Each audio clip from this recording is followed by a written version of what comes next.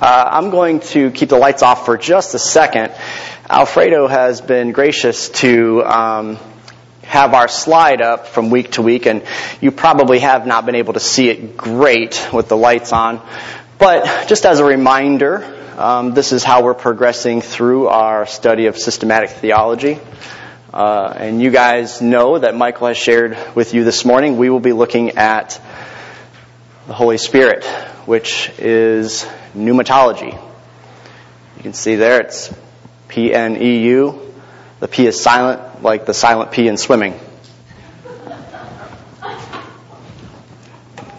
A little delayed laughter there.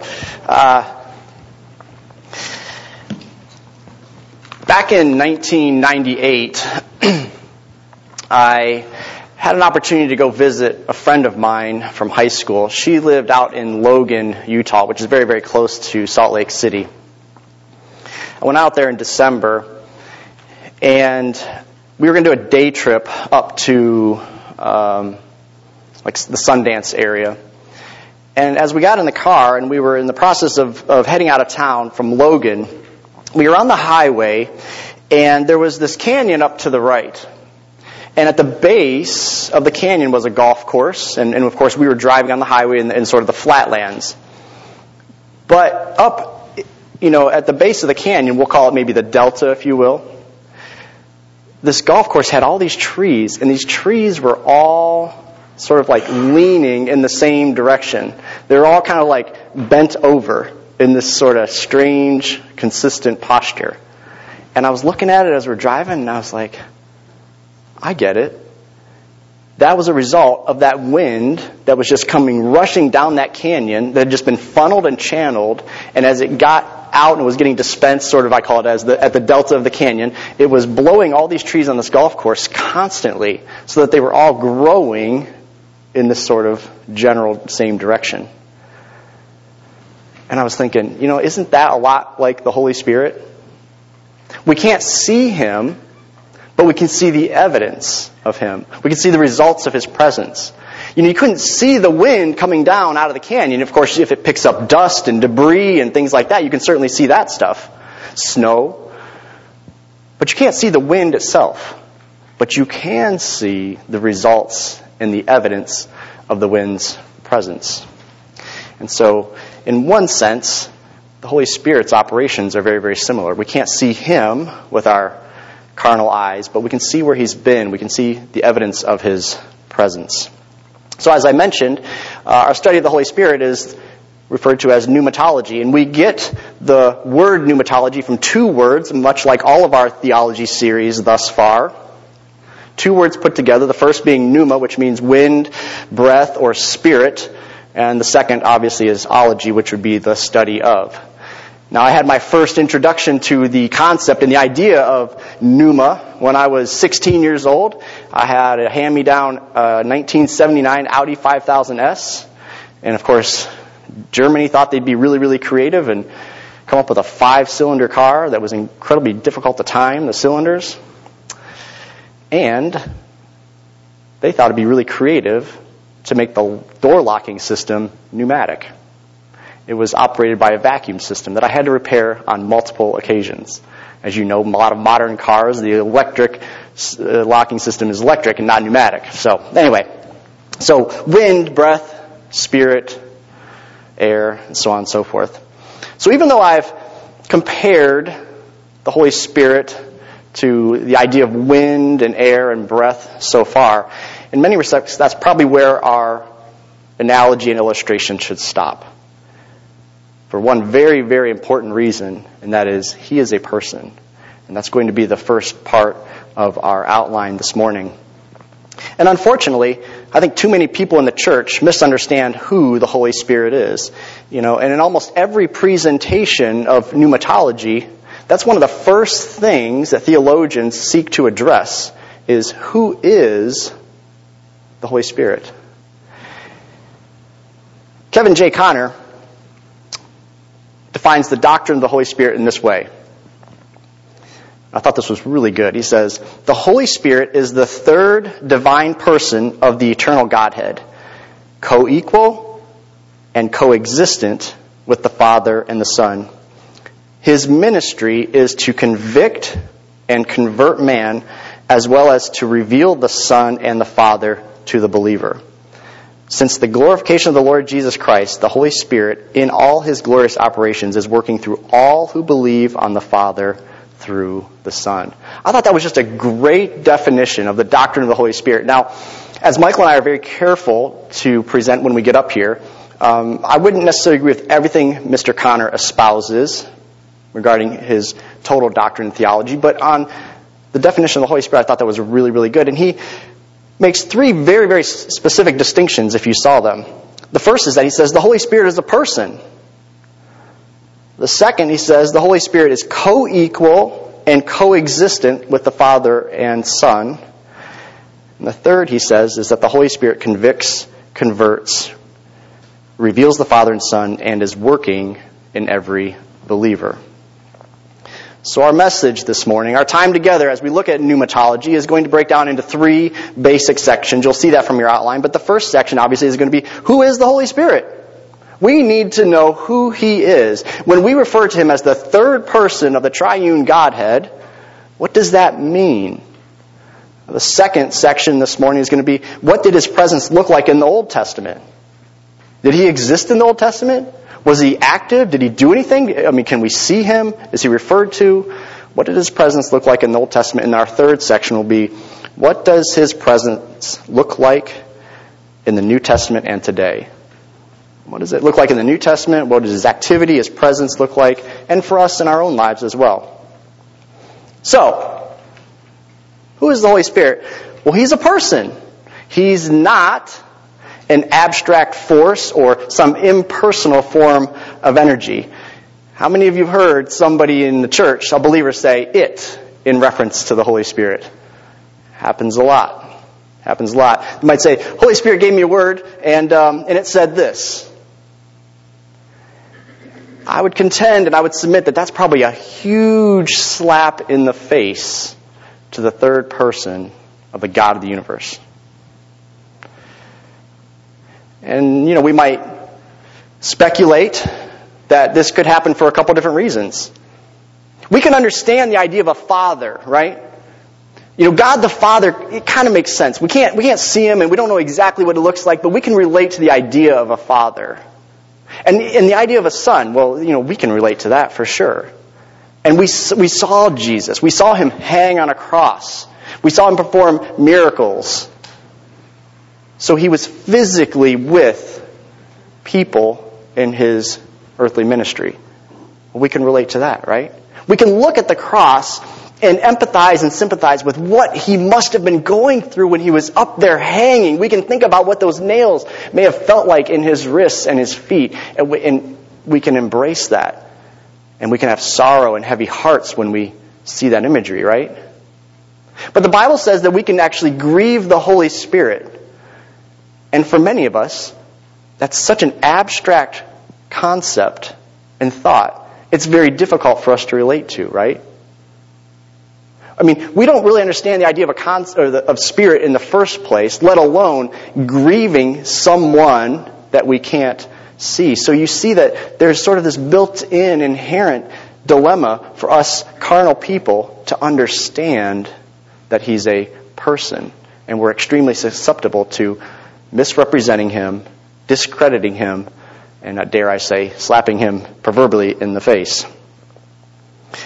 But as a person, He possesses the attributes of a person. I think your outline shows that we're going to look at 4 aspects of His personage, if that's a word. The first is going to be that He has feelings. I mentioned this a second ago, but turn to Ephesians 4. Ephesians 4, verses 25 through 32.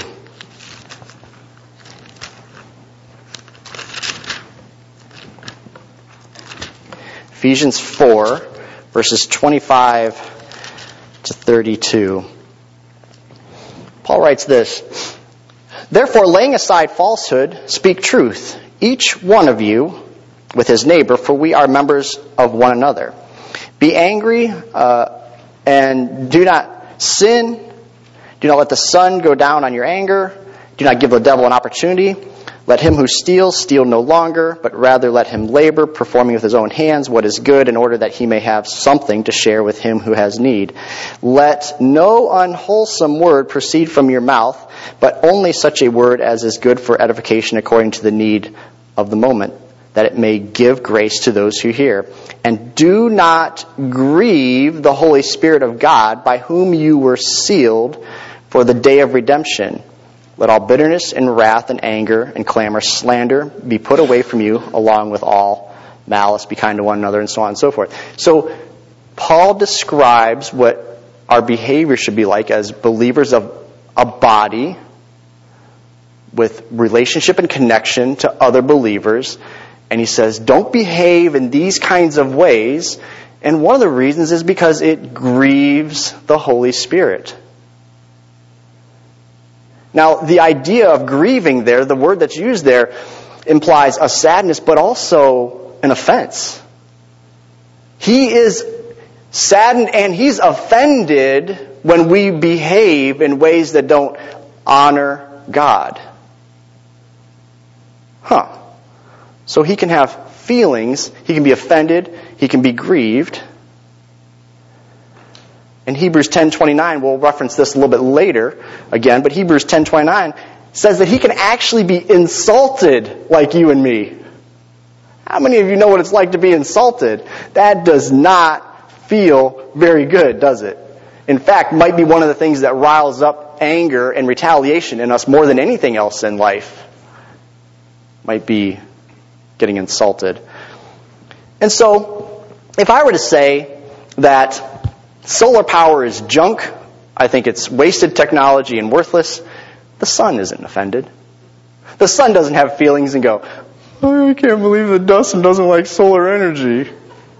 The wind isn't offended or grieved or saddened if I think that turbines are dumb. I'm not necessarily got a platform here, but I'm just saying. These things don't have feelings like a person does. The Holy Spirit does, like you and I. The second attribute that he possesses as a person, he has a mind and he thinks. He has a mind and he thinks. Turn to 1 Corinthians chapter 2. As we have done in this series thus far, there's a lot of passages to navigate to, some of which I will just read for you and others will take you there. So don't get too worried about having to scramble around. Chapter 2, 1 Corinthians, verses 10 through 13. Verse 10. For to us God revealed them through the Spirit, for the Spirit searches all things, even the depths of God. For who among men knows the thoughts of a man except the spirit of the man which is in him? Even so, the thoughts of God no one knows except who? The Spirit of God. Now we have received not the spirit of the world, but the Spirit who is from God, that we might know the things freely given to us by God. Which things we also speak, not in words taught by human wisdom, but in those taught by who? The Spirit. Combining spiritual thoughts with spiritual words. So the Holy Spirit knows the thoughts of God. Well, that would make sense, wouldn't it? Shouldn't he? As the third person of the Godhead. He's the person who communicates the things that are freely given to us by God. He teaches us about God. He teaches us the mysteries of God, which we couldn't otherwise know without him. He instructs us regarding the Word. Many of us have experienced that you've heard me say this before, we can read this text and it can be simply black ink on a white page, or it can be inspired by the Holy Spirit who dwells in us and reveals its meaning to us. Now, God is not mysterious in the sense that he's playing trickery here. He has written this plainly for us to understand, but sometimes a non-believer can read this and not have the revelation and the inspiration that we can have by means of the Holy Spirit working in and through us. The third attribute that he possesses as a person is that he has a will. He has a will. Since we're already in 1 Corinthians, I'll turn to chapter 12. You can come there if you like, or you can stay. 1 Corinthians chapter 12, verse 11. Verse 11. But one and the same Spirit works all these things, distributing to each one individually just as He wills. So it says that He distributes gifts as He wills and pleases. Now we know that He does not do this independent of the Father and the Son. He does this in concert, in connection, in communion with the Father and the Son. But He distributes according to the will of God. Gifts from God are not random acquisitions that we've just been given by chance. They've been distributed with intentionality, by design, and with a purpose for each one of us. We don't all possess all the same gifts. We each possess unique gifts that have been willed to each one of us by the Holy Spirit for the work that He intends to do in your life and in the body of Christ and to glorify God. Acts 16, verses 6 through 11. You don't need to go there necessarily, but Acts 16, verses 6 through 11. Since we just studied this, you might remember that's where Paul was intending to go into Asia and Asia Minor. And Paul says that when we attempted to go, the Spirit of God prevented us. He would not let us go there. And what we learned, and what Paul eventually learned, was that as the Holy Spirit then guided Paul and his fellow missionaries on around to the north and then eventually to the northwest, he made it into Macedonia, where God had been preparing a man and a region to hear the gospel. So while the Holy Spirit was preventing Paul through His will over here, God was doing something over here so that when they got there, God could be glorified. So the Holy Spirit has a will. And, we might say that a storm or something prevented us from going somewhere. That's not the same as the Holy Spirit. Now, God may use things, practical things, natural things, but Paul says specifically the Holy Spirit prevented them from going where they had planned to go, at least in the flesh. And a storm or some other event itself does not have the ability to orchestrate the circumstances over here when you get there. But God does. All right, the fourth attribute that we can look at.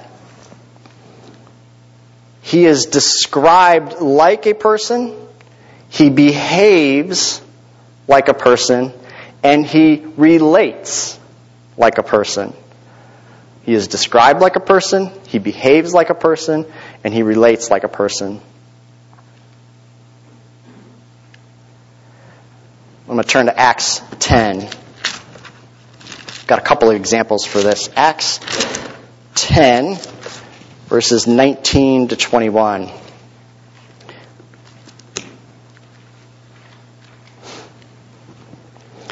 And while Peter was reflecting on the vision, the Spirit said to him, "Behold, 3 men are looking for you. But arise, go downstairs, and accompany them without misgivings, for I have sent them myself." Who sent them? The Spirit. And Peter went down to the men and said, "Behold, I am the one you are looking for. What is the reason for which you have come?" You guys know that this is the story about Cornelius, right? So the Holy Spirit is to be obeyed just like a person is to be obeyed. When the Holy Spirit spoke to Peter, His expectation of Peter was, go there without misgivings, because this is for me. You are to obey. Us in this room, we are to obey the Holy Spirit. That is the expectation, as we would obey other people in places of authority in our lives. And He spoke to Peter in a way that Peter would understand. Peter clearly understood it was the Holy Spirit, and he clearly obeyed. Acts 5:3. You don't need to go there. You guys know this one. Acts 5:3. Ananias, what did he do? Peter said he lied to Peter? No. He lied to the Holy Spirit. Peter says, why did you lie to the Holy Spirit about what you gave? Well, you take an abstract form of energy. You can't lie to some force, some mystical whatever. But you can lie to a person. Everybody here has been lied to. You didn't like it. It didn't feel good. Acts chapter 7, verse 51. Stephen told his accusers, you are all stiff-necked people with hard hearts and ears that do what? Ears that resist the Holy Spirit just like your fathers did. Michael took us through that passage. And Michael was he did a great job of revealing for us that it wasn't necessarily this defense by Stephen. It was an offense where he gets to the end and he reveals that the people who are accusing him are acting just like all of the Israelite leaders had done in generations past. You guys are behaving just like your fathers had behaved in resisting the Holy Spirit. When God sent you a prophet and a leader and all this, you didn't listen, and you're not listening now to the message of Jesus Christ, the Messiah. Those leaders who were standing there with stones and rocks in hand, getting ready to cast them on Stephen, were told, you guys are resisting the Holy Spirit. John 16:8 says that he convicts the world of sin, righteousness, and judgment. John 16, verses 13 through 14. He guides, hears, he speaks, and he understands, and he interacts with the Father and the Son. So you guys know that one of the trends in our culture today, I just got an email the other day with a signature line, had pronouns, and I would summarize the Holy Spirit this way. I would say, if he was sending you an email, he would have pronouns at the bottom that say he, him, his. Not it, not they, not any other thing, but he, him, his. He is a person. He is to be understood and interacted with like a person. So what did his presence look like in the Old Testament? There's generally agreed upon roughly 90 to 100 references to the Holy Spirit in the Old Testament. Did you know that? 90 to 100 references. Now, not everybody agrees on every single last one of those, but it's somewhere in that range. And so for our time this morning, we can say, well, that's quite a bit. That's quite a bit. And so we'll see three main areas that I want to focus on this morning as it pertains to his presence and his activity in the Old Testament. The first will be his activity in creation. It says he was active in creation. Turn to Genesis 1. You can all find that pretty easily. Genesis 1, verse 2. Surprising I can't even get there fast enough. And the earth was formless and void, and darkness was over the surface of the deep, and the Spirit of God was moving over the surface of the waters. So what we see here is that the Spirit hovered over what we would call an unfashioned earth at the time. Now, Michael has a great presentation that he has done on Genesis 1, 2, and 3, I think even up to Genesis 7, but he has reminded us that the term formless there is probably better translated as a barren wasteland. Okay? It doesn't mean that there wasn't anything at all and it was just kind of this nebulous. No, there was something there, but it was just kind of a barren wasteland. And the Holy Spirit was hovering over it in the beginning. Turn with me to Isaiah 40.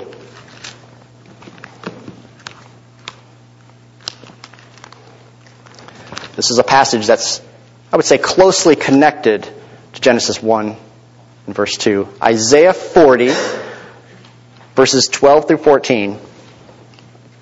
Isaiah 40, 12 through 14.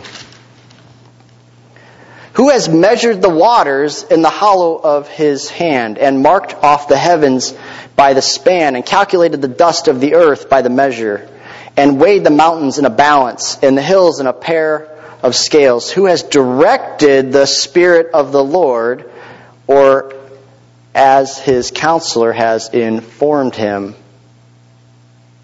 With whom did he consult, and who gave him understanding, and who taught him in the path of justice, and taught him knowledge, and informed him of the way of understanding? Isaiah writes here that the Holy Spirit was present in the beginning, and he was active in laying out the universe. He was active in setting forth the laws in which we experience. Everything we know about the created world, the Holy Spirit was active as part of the triune Godhead. I'll just read these to you. Job 33:4, the Spirit of God has made me, and the breath of the Almighty gives me life. So the Holy Spirit was active in giving life to mankind. Psalm 33:6, by the word of the Lord the heavens were made, and the breath of his mouth all their host. The Holy Spirit was active in creating the heavens. Psalm 104, verse 30. You send forth your Spirit, and they are created, and you renew the face of the ground. So he was active in the creation of all the animals. So we can see that one of the activities in the presence of the Holy Spirit in the Old Testament was his activity in creation. Very, very involved and fundamental. The second realm we'll look at, he was responsible for inspiring the authors and prophets of the Old Testament. He was responsible for inspiring the authors and prophets of the Old Testament. We know this from 2 Peter. 2 Peter chapter 1, verse 21. Prophecies were not born of man's will, but by the movement of who? The Holy Spirit. So Peter recognizes that the prophecies of old that foretold the Messiah and everything else wasn't something that man just came up with and concocted and was really a creative author and writer, but they were given by the Holy Spirit. You guys know that 2 Timothy 3:16, all Scripture is God-breathed. Wait, all Scripture. So not just the new stuff, Old Testament and New Testament is all God-breathed. The Holy Spirit was active in working with God's elect to pen exactly what God wanted us to know.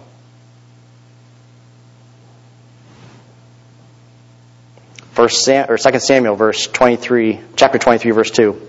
The Spirit of the Lord spoke to me, and his word was on my tongue. Micah chapter 3, verse 8. I like this one. Micah chapter 3, verse 8. But I am full of the courage that the Lord's Spirit gives, and have a strong commitment to justice. And then Micah says, this enables me to confront Jacob with its rebellion and Israel with its sin. What I love about this passage, or that particular verse, is that you know that God's prophets oftentimes had a message of repentance, of rebuke, correction, turn from your wicked ways. Typically a message that was pretty harsh in delivering and not always received well, right? Think about us today when we go to present culture and we try to highlight and identify the sin. It's not always well received, is it? Not everybody wants to hear that they need to turn from their wicked ways. No, I kind of like my lifestyle. I'd rather just keep on living the way I am. Leave me alone. God's prophets weren't always well received. They were respected and they were understood to be the mouthpiece of the Lord. But at times they had a message that was difficult to receive. And what Micah says here is, not only did the word of the Lord come to me by the Spirit, but the Spirit also gives me the courage to go and deliver this. The Spirit gives me the courage to share this message of repentance and rebuke and to turn from your sinful ways. I would say that the Holy Spirit should do the same for us, right? Can we rely on Him to give us the courage today to go and share a difficult message with somebody who needs to hear it? Psalm 110, Jesus quoted when he was deliberating with the Pharisees, when he said, okay, so David is referring to one who will sit on his own throne forever, and he's referring to this individual as Lord. How does David say of one of his descendants, and how does he call him Lord? And Jesus says he's able to do this by inspiration of the Holy Spirit. It was the Holy Spirit who enabled David to write Psalm 110, is what Jesus says to the Pharisees. Acts 4:25, Peter credits the Holy Spirit for giving David the words to write in Psalm 2. Acts 4:25, that's what Peter says. David was inspired by the Holy Spirit when he penned Psalm 2. Acts 28, verse 25, Paul, we just covered this in our study of Acts, quoted Isaiah 6, 9 through 10, when he invited the Jewish leaders to his house where he was being detained. Remember how he had a couple of years where he was being detained, and he invited all of the Jewish leaders to come and he would reason with them? Well, he quoted Isaiah and then gave Isaiah credit for inspiration from the Holy Spirit. The third realm, region of activity we'll see, his presence was not necessarily permanent, and it was mostly relegated to the nation of Israel. His presence in the Old Testament was not necessarily permanent, and it was mostly relegated to the nation of Israel. Now, you guys have heard that Michael is kind of following Millard Erickson in some of his outlines. I've been consulting Charles Ryrie. Ryrie says this about the Holy Spirit's presence in the Old Testament. He describes it with 3 words. The Holy Spirit was in certain ones, He came upon some, and He filled some. So in the Old Testament, the Holy Spirit was in certain people, He came upon certain people, and He filled some people. What we'll do is I'll list these references for you. Genesis 41, verse 38. Pharaoh recognized that the Spirit was in Joseph. Pharaoh understood there's something different about Joseph. Can't always put my finger on it, but I know I see something in him. Numbers 27:18. The Spirit was in Joshua. Daniel 4:8, 5:11 through 14, and Daniel 6:3. King Belshazzar recognized the Holy Spirit in Daniel, or Belshazzar. He understood on multiple occasions. He said, the Spirit is in Daniel over there. So you see that he was in some. He came upon some. Numbers 24, verse 2. Spirit came upon Balaam and he blessed Israel initially. I put that in parentheses. Initially. You know the story of Balaam. God wanted to use Balaam to speak against King Balak and to prophesy against and to prophesy for and bless God's people. And so initially, Balaam did do that. The Holy Spirit inspired Balaam to bless Israel, but as the story goes, he was working more for a paycheck, and whoever had the biggest paycheck, that's where Balaam went. So he later rejects God. But God used him initially. Judges, chapter 3, verse 10, the Spirit came upon Othniel, which was Israel's first judge, and when the Spirit came upon him, it says that the land had peace. Israel had peace for the time that Othniel was judge. Judges 6:34. Spirit came upon Gideon, chapter 6, verse 34, to assemble the men against Midian. You guys remember that story? The Holy Spirit came upon Gideon to help him gather and assemble an army to go against the Midianites. 1 Samuel chapter 10, verses 9 through 13. The Spirit came upon Saul and he was dramatically changed. And 1 Samuel 16, verse 14. The Spirit left Saul and an evil spirit began to torment him. So those were some examples where he came upon some individuals in the Old Testament. And then lastly, we said that he filled some. Exodus 31, verses 1 through 5. Exodus 35, verse 31. God filled Bezalel with his spirit so he could lead the construction of the temple. And that appears to be a very specific assignment. It appears to be a specific assignment that God dwelt with him to lead the craftsmen in the excellence of constructing the temple. And so what we see is that the Holy Spirit in the Old Testament was not given to all, but he had a presence in some individuals. I kind of liken that in our field to design. We often joke and say that not everybody can design. Some can be good critiques or critics. They can look at design and they can discern good design from bad, and that's great. But if they're charged with the responsibility of generating good design, they can't do it.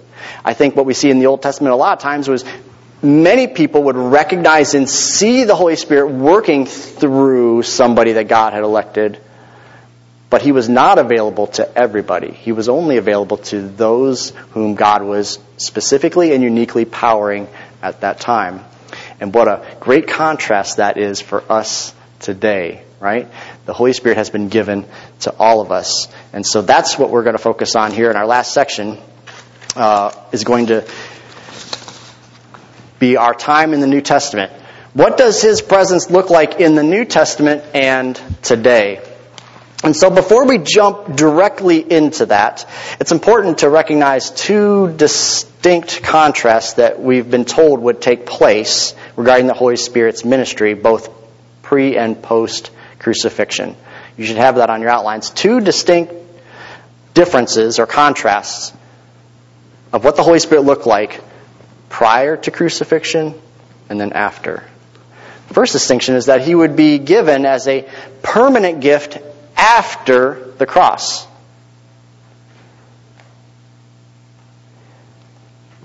Turn with me to John chapter 14. John chapter 14. We're going to begin in verse 16. Chapter 14, verse 16. Before Jesus' departure, he's sharing with his disciples. He says, I will ask the Father, and he will give you another helper, that he may be with you, what? Forever. That is the Spirit of truth, whom the world cannot receive because it does not behold him or know him. But you know him because he abides with you and will be in you. Okay. So Jesus, prior to Jesus' own crucifixion and departure, said this about the Holy Spirit. He said 4 things. He will be dispatched by the Father, and he will remain with believers forever. The first thing Jesus promises about the Holy Spirit after Jesus is gone is that he will remain with believers forever. Second thing he says is that he will not be received or known by unbelievers. The third thing he said is he currently abides with the disciples, but he's not in them, right? He says he's with you, he's among you, but he's not in you. He will be in you after I leave, and I will ask the Father to send him. And that's the fourth thing. He will be in the disciples at some point in the future when Jesus is gone.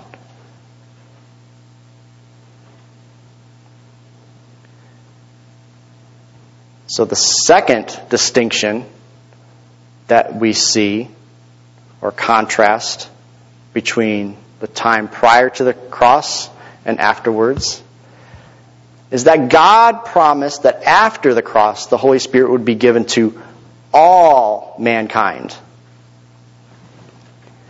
I'm just going to turn to Acts 2, since we're in John. Acts 2, verse 17, which you know will be Peter referring to the prophecy of Joel in chapter 2. And so Peter says, "But this is what was spoken of through the prophet Joel. And it shall be in the last days, God says, that I will pour forth of my Spirit upon all mankind, and your sons and your daughters shall prophesy, and your young men shall see visions, and your old men shall dream dreams." So back in Joel, God had already given a little hint, a little glimpse, that one day in the future, the Holy Spirit would be poured out and given as a gift for all of mankind, meaning not just God's chosen people of Israel, but us Gentiles and all who would call upon the name of Jesus as Lord and Savior. So that's the second distinction that we have pre and post cross. So the Holy Spirit will be available to all who believe, and He will be permanent within those who believe. So, 3 specific ministries. Now, there are many ministries of the Holy Spirit in the New Testament.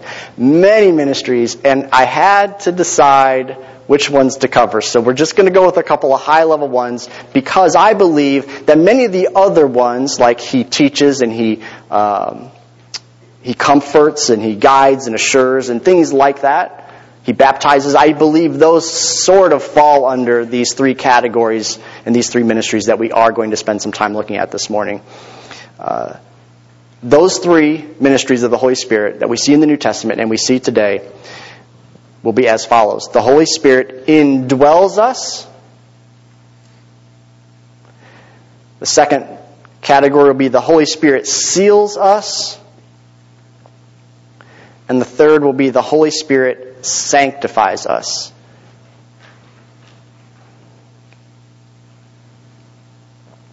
So in John chapter 7, verse 37 through 39, Acts 11, 16 through 17, Romans 5:5, 2 Corinthians 5:5, Romans 8, 9 through 11. I just gave you a ton of those. I just gave you a ton of that you probably couldn't write down. You want them again? John 7, 37 to 39. Acts 11, 16 to 17. Romans 5:5. 2 Corinthians 5:5. And Romans 8, 9 and 11. These are all examples that the Holy Spirit has been given to each believer. In other words, He hasn't been given based purely on performance or credentials or anything other than accepting Jesus Christ as Lord and Savior. Accepting Jesus Christ as Lord and Savior means that the Holy Spirit has been given to that believer. The Holy Spirit has been given to each one of us when we confess Jesus Christ as Lord and Savior. That's it. There are no hoops to jump through. There is no list to check. There are no tasks to accomplish. He's been given freely upon faith in the one. The Holy Spirit seals us. Ready for some verses? 2 Corinthians 1:22.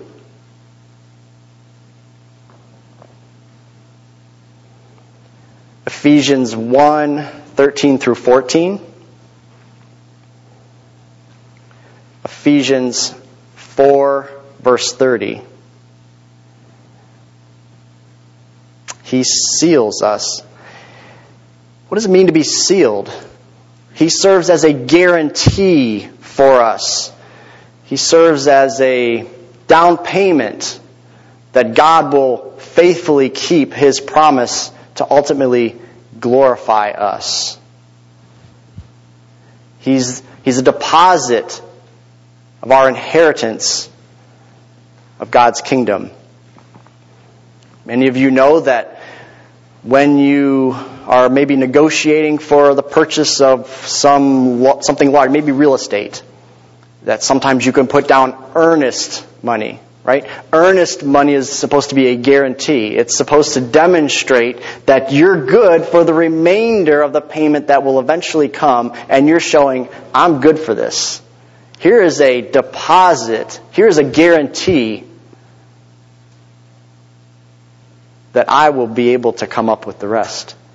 The Holy Spirit seals us, and that serves as our guarantee that God will complete the work that He has begun in us. That we will be glorified and see Jesus face to face when we pass from this life to the next. He is our guarantee. You guys have heard me refer to my employee, one of our employees, Ethan, at the office. Ethan wants to get into what he calls development. I call it flipping houses. He calls it development. That's the sophisticated word for it. And he wants my help. And the reason he wants my help primarily is partly knowledge and experience in the process, but borrowing power. He's 28 with no credit, no collateral, and no cash. So what he comes to me and says is, I want you to co-sign. I said, I'm not co-signing. This can be my deal, and you can ride along if you want, because what I am being asked to do by you, whether you realize it or not, is be solely responsible for the entire debt. You aren't bringing anything to the table, Ethan. You have a great heart. You've got some great ideas.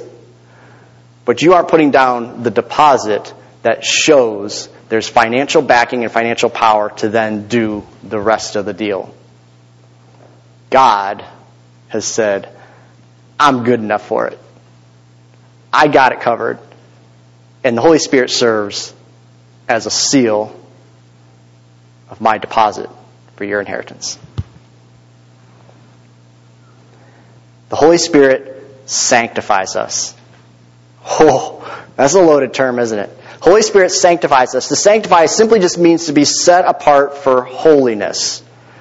Now, you've heard Michael and I share before that there are a couple of aspects to sanctification. The first would be referred to as our positional sanctification. In other words, our eternal position in Christ Jesus. You guys know, you've heard us preach this before. 1 Corinthians chapter 1, verse 2, Paul addresses the church in Corinth and he says, hey, church, hey, believers, you saints sanctified in Christ Jesus. When he says that, he's talking about a deal and a condition that's completely done. Right? He's going to go on and write to them about all the ways in which they're falling short. But when he opens this letter, he says, to those saints sanctified in Corinth. Well, hold on a second, Paul. You're calling these people, these flawed people, sanctified, which means that they are completely holy and set apart, but yet you're going to go on and talk about how they're missing the mark. Yeah, exactly. Because their position, their positional sanctification in Christ Jesus is that of complete and total holiness. When God looks at a believer through the lens of Jesus' blood, positionally in Jesus for eternity, we are as holy as we could ever be. How holy is Jesus? He's completely holy. Washed in His blood, how holy are we? As holy as He is, positionally. That's who we are in the kingdom of God now. That is our position for eternity. Hebrews 13:12 says that Jesus suffered in order to sanctify the people through His blood. A done deal. Positional. Acts 20, verse 32.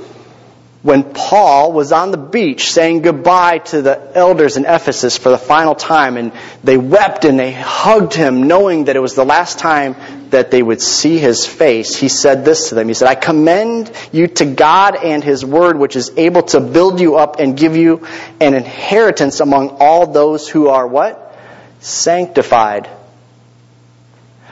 Paul says, I'm leaving you in good hands, the hands of God, the only one who is able to give you an inheritance, according to His Word, that is available to all who are sanctified. And then 1 Corinthians 6:11 1 Corinthians 6:11. But you were washed, you were sanctified, you were justified in the name of the Lord Jesus Christ and the Spirit of God. Paul is writing to the church in Corinth and reminding them, you used to be just like the people that when you look out the window and you see them misbehaving, you see the pagan cultures all around you. Hold on a second here. You used to be just like them, remember? You used to do all the same things that you see them doing that now you're complaining about. But you have been washed, you've been sanctified, you've been justified, you've been set apart. Positionally, this is who you are in the eyes of God. But there's also a progressive sanctification. So the Holy Spirit is active in positional sanctification, assuring, confirming, securing our position in Christ, but He is active in our progressive sanctification, which is the process of being transformed more like Jesus now on this side of eternity, on this side of heaven. This is where the rubber meets the road. Woohoo! I love being positionally sanctified. The process of sanctification, well, I don't know about that. The results are good. The process, Philippians 2:12 through 13. Work out your own salvation with fear and trembling. This is the process of aligning our actions and lives with our position in Christ Jesus. If this is who God has said you are positionally, and your life and your activities and your decisions don't look like that, then you are to work out through who? Through the Holy Spirit, a sanctifying process that ultimately makes your life look like the position, the declaration that God has already made about you. Romans 8:13 reveals that the Holy Spirit is the agent who enables this process. Romans 5:3 through 5 makes reference to exulting in tribulation, and that persevering happens through the work of the Holy Spirit. The process of becoming more sanctified in this life looks like things like enduring tribulation, persevering. These things are not natural. These are abilities and empowerments by the Holy Spirit. James talks about that. Rejoice in your trials. Whoa. You can't do that unless the Holy Spirit is working in and through you through the process of sanctification that allows you to go, okay, this really hurts, and I don't like what I'm going through, but what I can rejoice in is that God is going to use it for His good. And that I know I'm going to be changed. I know that when I come out on the other side, I'm going to be better for it. Galatians 5:22 to 23, you all know this. The fruit of the Spirit. Galatians 5:22 and 23. Fruit of the Spirit, love, joy, peace, patience, kindness. These are not natural qualities. Well, for most of you, I come by them naturally, but most of you aren't as patient as I am, or love, or as kind as I am. But this is the process of the Holy Spirit. That's why Paul writes it's the fruit of the Spirit. This is the Holy Spirit's work in the sanctification process that we experience now. And I do want you to turn to this passage, 2 Corinthians 3:18, as we kind of pull this all together. 2 Corinthians 3:18.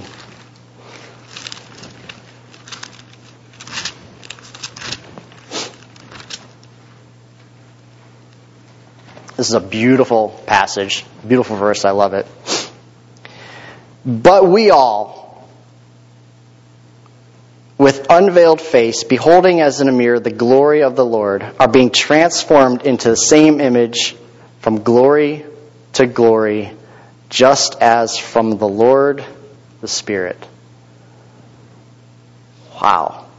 We are being transformed from glory to glory. Anybody ever been a part of an art class where you were charged with subtractive sculpting? You know what I mean when I say subtractive sculpting? The process of additive sculpting would be taking clay and molding it, putting it together, and crafting something. The process of subtractive sculpting is to take a lump, take a soapstone, an alabaster, a granite, marble, and to see it in its raw, harvested form out of the earth, and to slowly chisel away and work at it and subtract and take away until you get to the form and the image and the masterpiece that's in there. And art instructors and masters will tell you sometimes you have to study this lump for a while to discern what's in there and to figure out what you want this to look like when you're done with it. And you study that for a while and you see, I've got a vision. I can see what's in there, and now I'm going to begin this process of chipping it away at the stuff that's not needed so that I can progressively get to this masterpiece. And what does the artist do? The artist starts with the big chunks, then takes maybe a smaller chisel and is working on smaller areas. Then eventually you get to some sandpaper, and then eventually you get to some polish, and then it's done. And it's beautiful. And this shape, this masterpiece, this piece of art came out of this raw, rough, chunky mind resource. Isn't that kind of what the process of sanctification looks a little bit like for us? God saves us. Positionally, we're completely sanctified. We're as holy as we could ever be in His eyes. But our behavior doesn't always match our position in Christ. And so He takes the rough edges and He starts with the big stuff. And I don't know what the big stuff is for you guys in your lives. Maybe it was vocabulary. Maybe for some it's a habit, it's an addiction, smoking or something. Whatever it might be, but it's the big stuff, and He's chunking that stuff off, right? And you get through that. And then He comes in with the smaller chisel. And then He comes in with the sandpaper. And you think, God, are we not done yet? Am I not close enough to sanctification that we can stop this process? And He goes, oh, I got the 3000 grit coming next. And as we wane and get close to the end of life, He's working with a polishing cloth, which looks and feels smooth, but in the end, it's still taken off material. You know the image that He is getting to? According to 2 Corinthians verse 18 of chapter 3, He's making us look like Jesus. When He sees our raw state, our lumpiness, when we came to Him and said, yes, I believe in You as Lord and Savior, it's rough. And He looks at us with all of our chunkiness and our rough edges, and He goes, I see my Son in there. And my Holy Spirit is going to be the agent working to draw out that image of my Son. So that each one of us in this room eventually gets transformed from glory to glory into the image of Christ Jesus.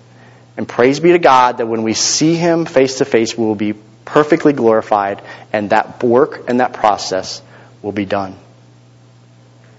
We will not be Jesus, but we will look like Him. What looks like this, God is slowly going like that. So the Holy Spirit's assignment for the believer is to transform us into the image of Christ and to reveal the Son and to reveal the Father to both us and the world. Matt and I had an opportunity to go to a funeral service yesterday for a friend of ours who passed away.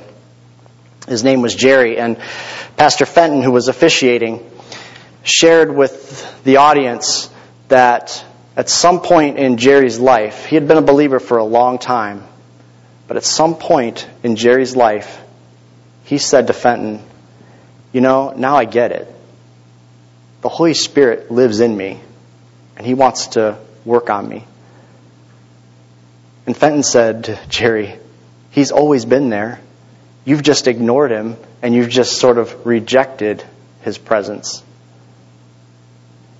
And Jerry responded to Fenton and said, now I consult Him for everything. Now I consult Him about every decision I have to make and everything I do.